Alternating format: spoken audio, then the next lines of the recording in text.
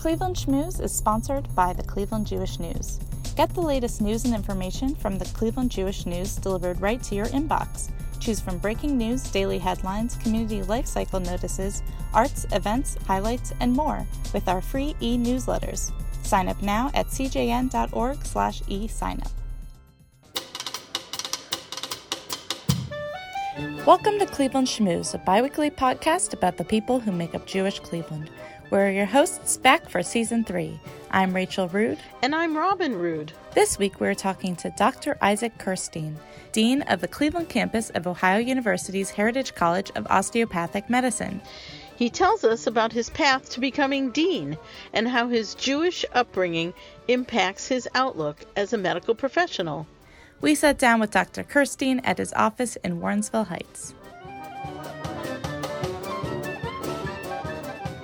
Dr. Isaac Kirstein, thank you so much for joining us for Cleveland Schmooze. Thank you for asking me. So we start every podcast where we ask people a little bit about their Jewish background. So where'd you grow up? How did you grow up in terms of your Jewish faith? Yeah, I grew up in the New York suburbs, Westchester County. First in Tuckahoe, then in the Scarsdale, New Rochelle area. Growing up in a very traditional classical Reformed synagogue where I was bar mitzvahed. Free Synagogue of Westchester. It's not around anymore. Yeah, I think a very traditional background. Mostly high holiday Jews, as I remember it going back, but certainly a Jewish upbringing. My father actually passed away when I was only 6 years old. Oh, sorry.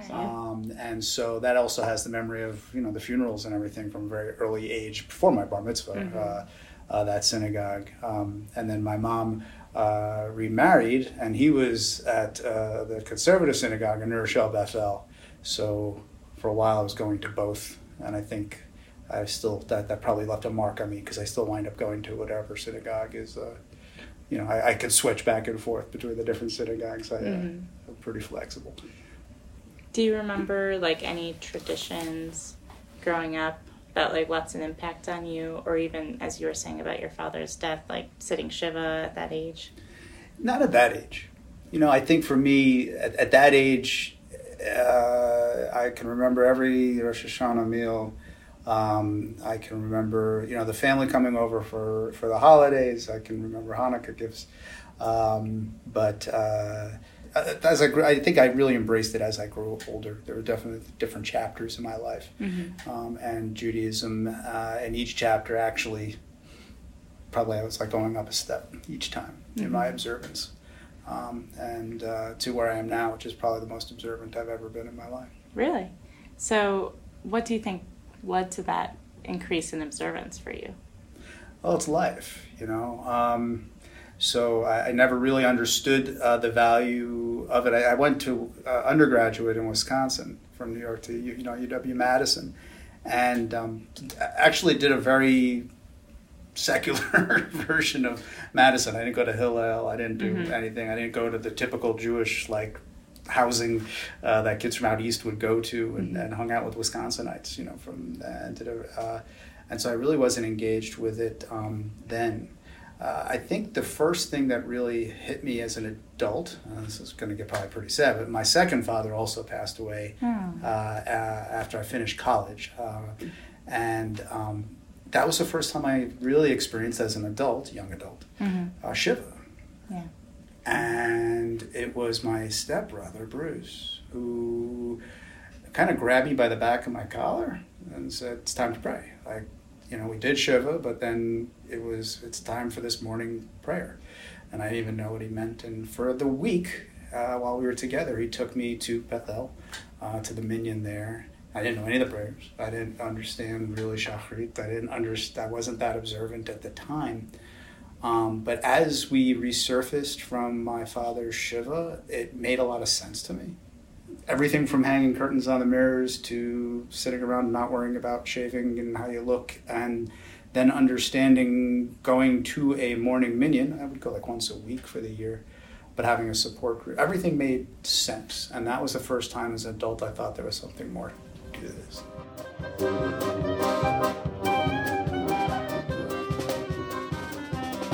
so that's funny. I think about my bar mitzvah, I think about all the Jewish memories, and I have all of them, and they're warm. Mm-hmm. But when I think about really embracing the observance, it wasn't until I was, my goodness, how old? 21, 22. So what favorite tradition do you have that you bring to your family from your past? I mean, most families did Rosh Hashanah, Passover.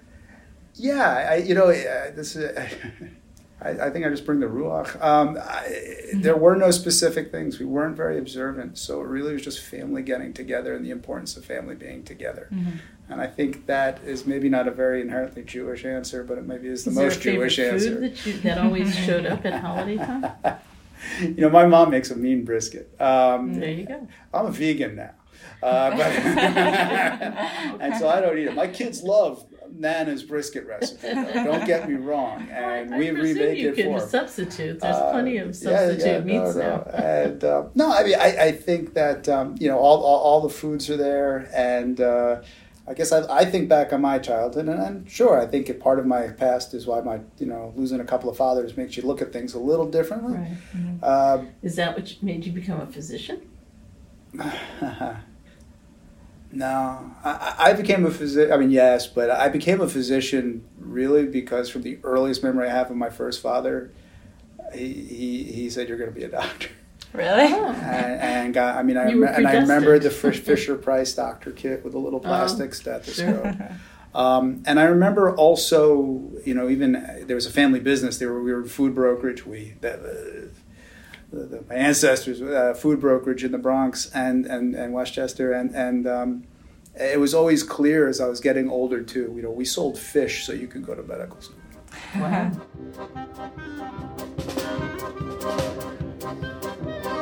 Tell us about your Jewish life in Cleveland today.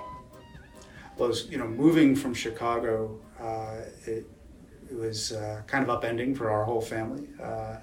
My boys were only I had two boys, and they were in, how old are they? My goodness, they were in 3rd grade and 5th grade when we moved. And so really was very happy with how warm and welcoming the Jewish community in Cleveland was. I moved from the south side of Chicago. There was a very tight South Side Hyde Park Jewish community, and it was a wonderfully tight-knit community. But really, Cleveland was a bigger community, but just as tight-knit, and it was wonderful. And we found our Jewish home at Shaarei Tikva, where just everybody, it very much felt like our community in Chicago, a little smaller, and very tight and warm, welcoming, and was happy to join with them. And that's where both of my boys got their bar mitzvah, and we brought family in from everywhere, and they got to see what Jewish Cleveland was like. So in your decision to become a doctor, you would say that was more of your father's decision for you, or did you have a love of it yourself? Oh, I absolutely love it. You don't do this without with a drive, mm-hmm. an inherent love yourself. I think that I always was just fascinated by the science of it and by the challenge of it, and I remember even as a teen, I was in the Boy Scouts, and I always got all the first aid merit badges, and we hung out with the paramedics in our volunteer fire department, and so I think I always had that calling and that bug. Did you know that you wanted to go the DO route rather than MD? No, I didn't know what DOs were. When I first applied, applied the first time to medical school, I didn't get in. It was right when my second father passed away also. And he had a tough go of it. And I had a mentor. I was in a research lab in Wisconsin. He was an MD pediatric gastroenterologist. And I was in the lab, and it was a couple of months after my father passed. And but he came in and said, "You're reapplying, right?"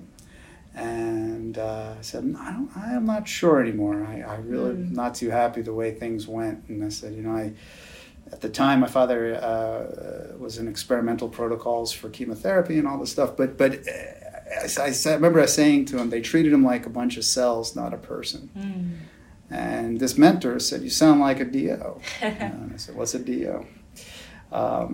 And about 2 weeks later, I was applying to DO schools, and the next year I started at the osteopathic school in Chicago. Oh, nice. When you subscribe to the Cleveland Jewish News, you receive 52 issues of the award-winning CJN and 15 total magazines, including J-Style, Canvas, and Balanced Family. Try the Cleveland Jewish News for free. Start your 6-week free trial at cjn.org/6free. Can you explain a little bit, like, what is the difference for people who might not know, like you didn't know? Mm-hmm. Yeah, osteopathic medicine is there are two fully licensed branches of medicine in the United States. Everybody knows MDs, and a lot of people have DOs and may not even know it. Osteopathic physicians have been around a little over 100 years. It was created by an osteopathic physician in Missouri. So it is an American-born branch of medicine. And it is founded on the basic tenets that the body has the inherent ability to heal itself, and that structure and function is related. That means if as long as you're built straight and everything is where it's supposed to be, you'll be at the highest function that you can be. And that the body is a whole, that you can't look at any single part of the body or the spirit, without considering everything as a whole. And that's what drives what we are. We say anybody can find disease. It's the challenge is really to lead people back to health. And so it really is a philosophy that's much different, and that we get virtually every minute of training an MD gets, and then we get 200 additional hours of training in osteopathic philosophy and manipulative medicine. So we use our hands to help us diagnose. That's the structure part, just to make sure that everything is structured appropriately, and to help us diagnose and treat patients, and to treat them like the whole person that they are. And osteopathic medicine has been, in Ohio, has had a very rich history. Ohio is one of the bastions of osteopathic medicine. It's not that way all over the country. That's really interesting, especially here in a healthcare hub city like ourselves. And you've been the dean of the Cleveland campus of the medical school at OU since how long? 5 years now. Wow. A little over 5 years, yeah. Did you ever picture yourself as a dean? I mean, you ever thought that was going to be in your path? No, I don't know. And I check the heads of people who really had that. I think it's a great job. I joke. I never thought I'd get this far in academia. I actually took a break from academia and went into some other things, and life just kind of leads you. But I never thought I'd be where I am now. And this is a really ideal position. It's really fun working for an osteopathic school that has a really straight up mission for Ohio that's really easy for everybody to understand. We want to train doctors who are going to stay in Ohio. We emphasize primary care, and we really just want to take care of the communities we serve, especially underserved communities. That's it. It's the elevator pitch. It's a really easy mission, one to get behind. And it's one that all the big health systems in Ohio need as well. And so to be able to be at an institution that has such a straight up mission that I believe in, and that affiliates and partners with Cleveland Clinic, right without changing who we are. Cleveland Clinic came to us because of who we are. It was really a unique opportunity that moved me here.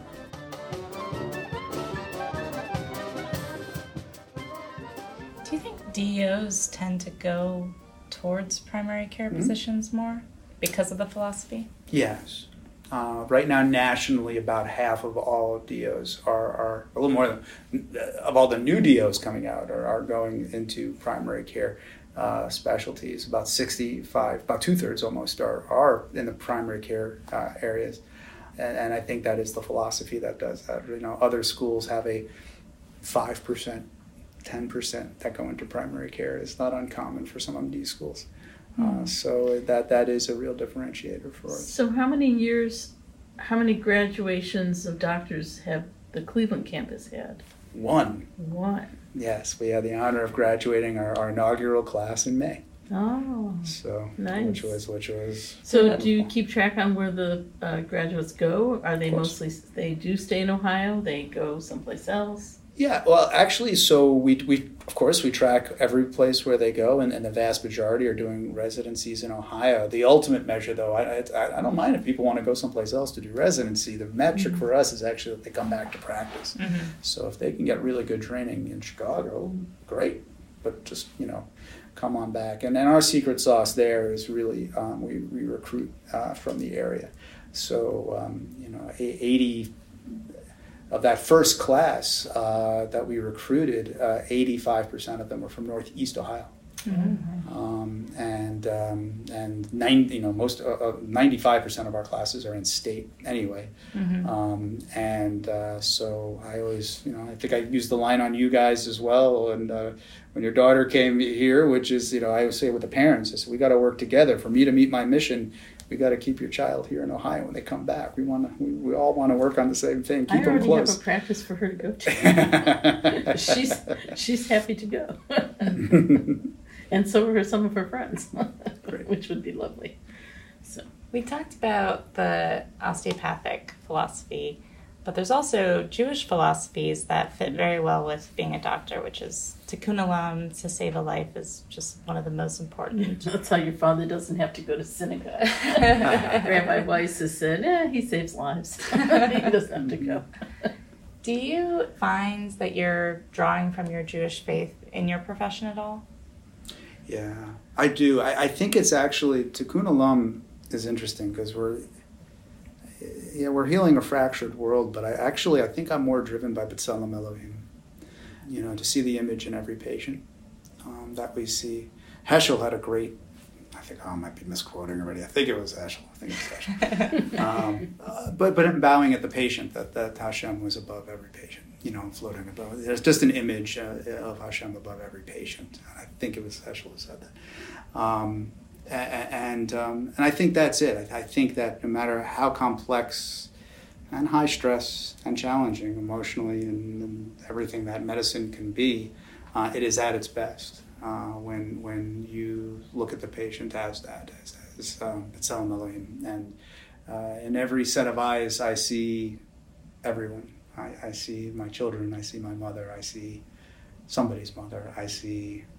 And so it's very connecting. I think it's that moment that there's a very natural tendency in medicine, because it's so hard emotionally sometimes to separate.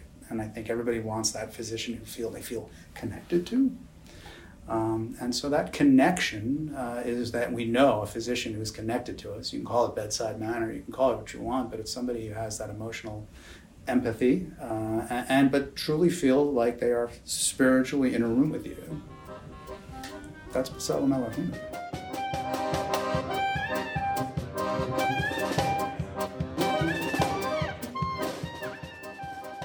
So I thought I heard at some point in time that you work with the Warrensville school system, and you do some kind of an educational program. Could you talk to us about what you do? Yeah, this is our aspiring doctors program. Doctors with a capital D, capital O. Nice. And it was really the brainchild. When I first opened, I said the high school's across the street from our campus, right. And a middle school, and they just closed the elementary school. That was right on the other side of this parking lot. So we had the students here, and these are distress schools. This is not Shaker, this is not Beechwood. Warrensville Heights has just been cruising at the D rating from the state, and it's a financially distressed school, and it needs help. So I knew that when we were first opening the campus here, we needed to have some impact on the school system here, whatever we could do. I tasked Tara Ndebizu, who's our senior director here, and she's a Warrensville Heights High School alum. And I said, what can we do? I said, there's students here. Let's think about what we can do as an enrichment program. I really gave no parameters except to say that my hope would be someday that we could let students know that there's a medical school, a shining new medical school on Warrensville and Harvard, and they can come here someday. It's possible, and there are people here that look like them, and we want them. And just to know that they can do this, and we want them to come here someday. That was the parameter I gave Tara. I have an outreach director, Samantha Baker. The two of them came up with basically what is a grade 10, 11, and 12 STEM enrichment program, where we have students from Warrensville schools and some from the Cleveland City schools who come in on a periodic basis, three times, 4 times a year over the 10th grade, 11th grade, 12th grade, and we have increasing exposure to. They get to they get to go to the anatomy lab and see what a sheep's heart looks like and dissect a sheep's heart. They get to do some of our work with simulators, but they get mentors and they can eat lunch with medical students. Our faculty volunteer, all of our staff help out, and so when the students come, it is just a day to really show them what's possible. As they get through their senior year, we give them some leadership training. We give them help with college applications. Nice. We get some financial support for some, local. It all adds up, small little micro grants, but it adds up to really other communities that want other donors in the community who want to help do this, and it's just the right thing to do. And it's been great. Some of these days we'll have 30, 40 students here, and the whole place is buzzing. Do you ever get to meet their families? Do you have like an open house or something? We meet them at graduation. So we try to go, especially to the Warrensville. We give them certificates of completion, and they have an award, kind of an award ceremony right before graduation at Warrensville specifically. And we'll go, and they let us present quickly some papers and things like that. And sometimes there's some checks. Some of the local foundations will give them if they get into college. They all get into college, which is great. Right. I can't take credit for that, our program, but it's great.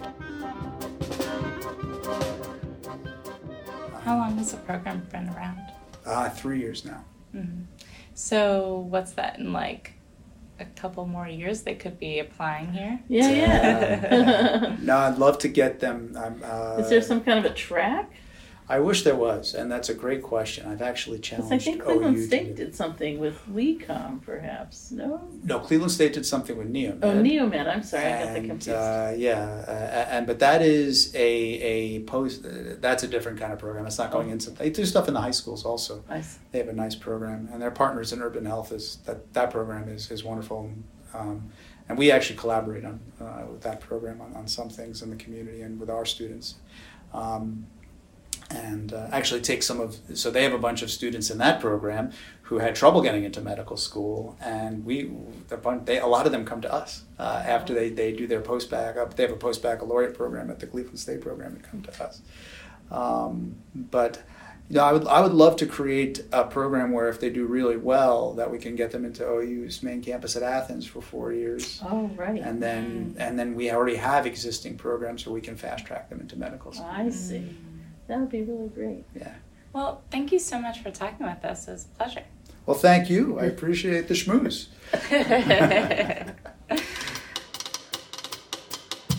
Thanks for listening to Cleveland Schmooze, a podcast produced by Rachel and Robin Rood. Tune in every other Friday to get the latest episode in your podcast feed. You can also find an archive of our episodes at our website, clevelandschmooze.com. And feel free to share any comments or suggestions to our email, clevelandschmooze@gmail.com. That's schmooze spelled S-C-H. That's schmooze spelled schmooze. Perfect.